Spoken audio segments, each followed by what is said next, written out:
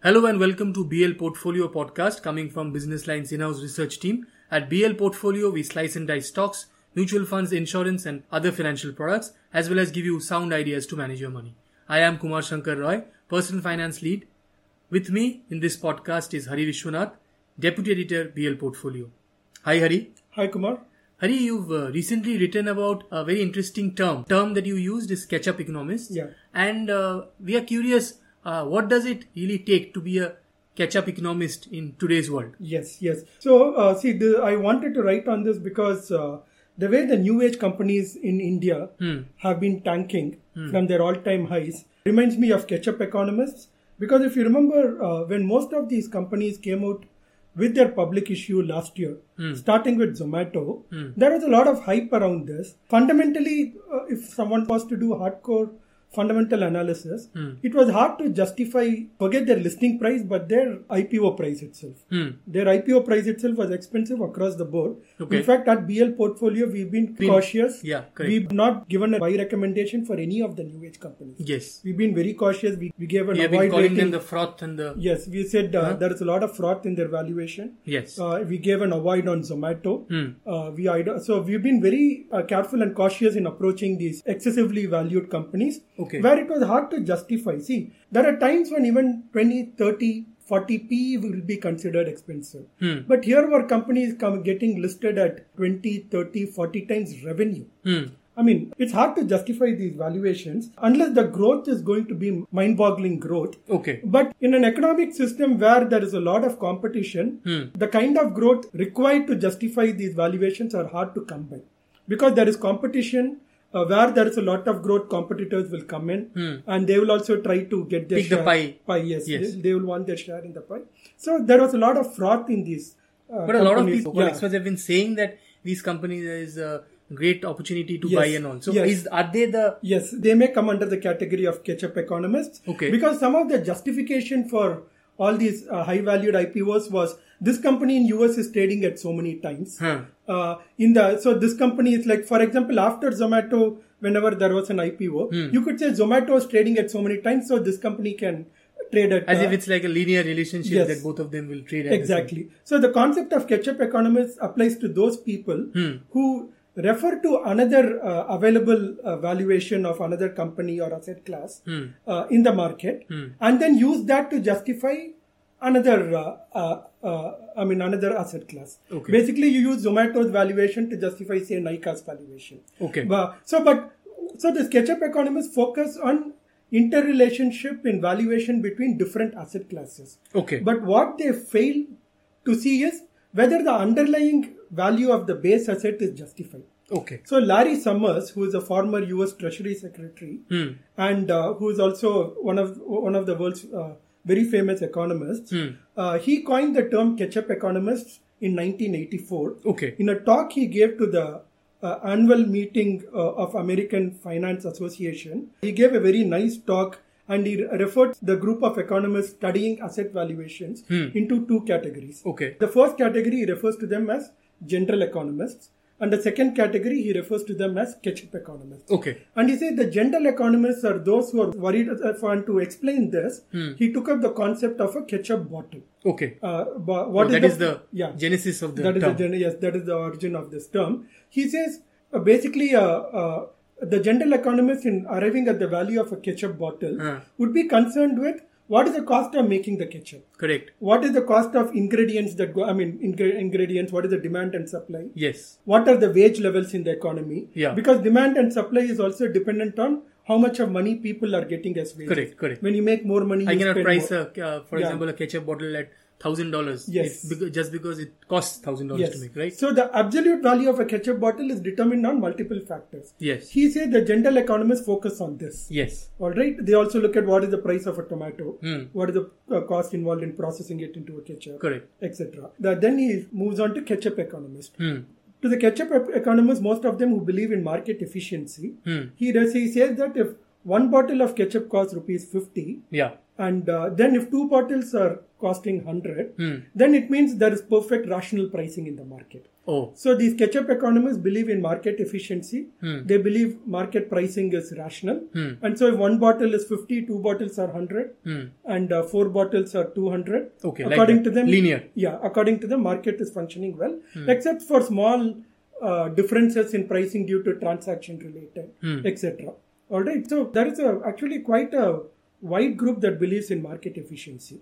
So this was Larry Summers' sarcastic take on those who believe in market efficiency. So coming from the market efficiency and the ketchup economist point of view, if we come to the stock market relative valuation, we have seen, as you said, people kind of using that argument to justify certain prices of stock prices, right? New age companies. Yeah.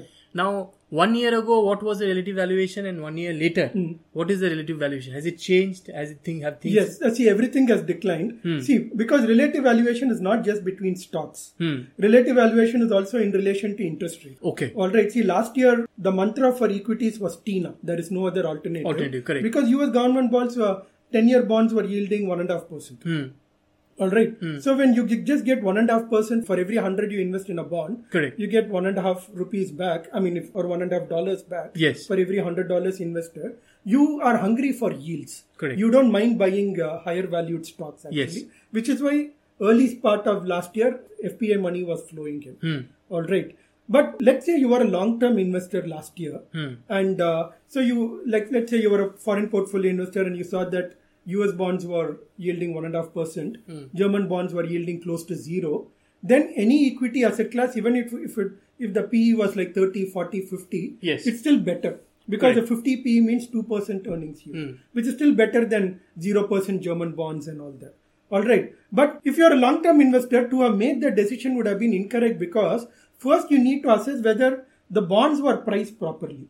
Okay. See, given the expected... The first price, was it correct on that? Yeah. So last year the bonds were overvalued, which is why the bonds globally, bond markets have got routed. Yes. Because central bank interest rates have shot up. See, when central banks increase their interest rates, treasury bond yields also increase. When bond yields increase, bond prices come down.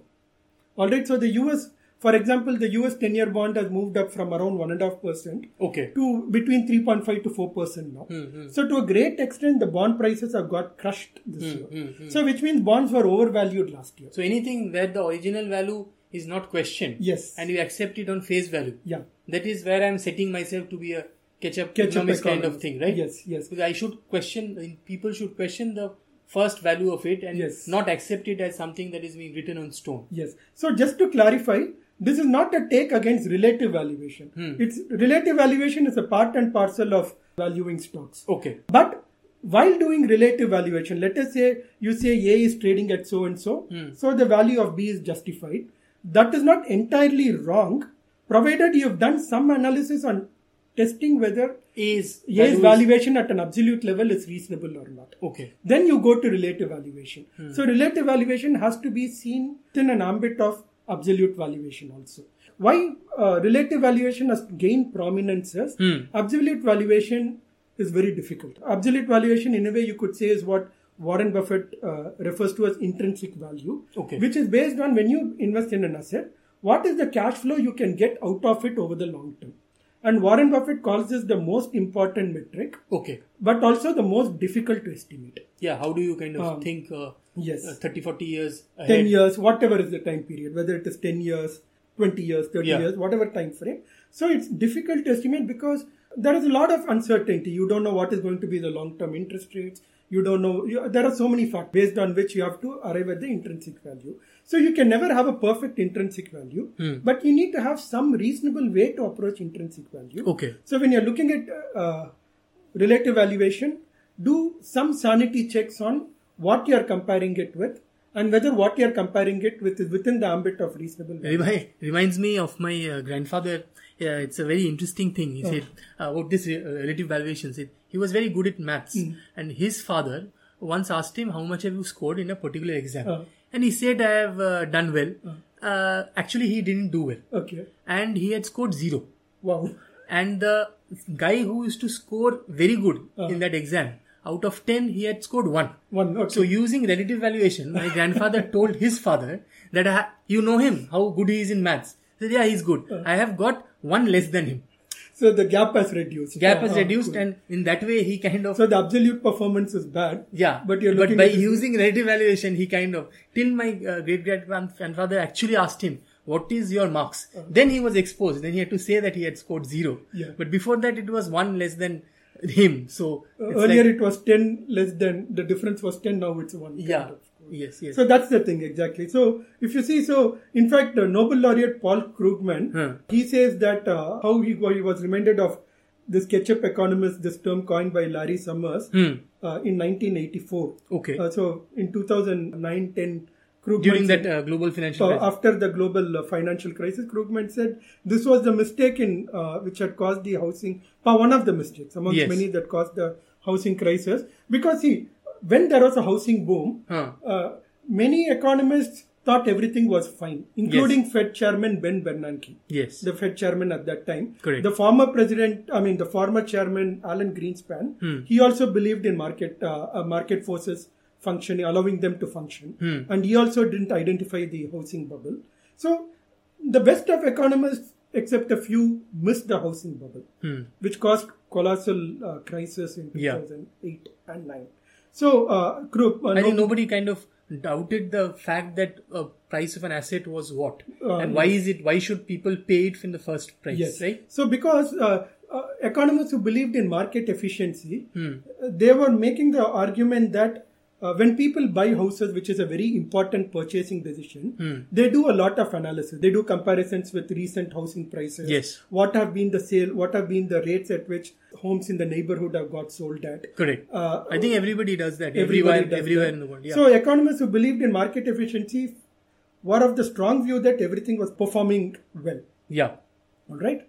But then it collapsed. Yes. There was a massive correction in the housing prices in 2008-9. It went on for years. The correction didn't end in just few months or 1 year. Yeah, not like a stock market's correcting and then recovering. It wasn't like explosive calm for many years. It was a prolonged housing downturn in the US.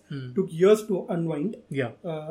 So Paul Krugman said that before purchasing a home during the bubble, buyers carefully compared with prices of other houses. Okay. But ignored whether the overall level of the home price made sense at all. Oh, like that. At an absolute level, was the housing price reasonable based on rental yields? And that is something that can be applicable to any asset. Any asset class, yes. So as listeners would have realized, so if you follow the ketchup economics kind of thing, there's a high kind of chance that the sauce could be on your face itself, right? Instead of pouring it on a snack, that could be it. Thanks, Hari. Thank you for these insights.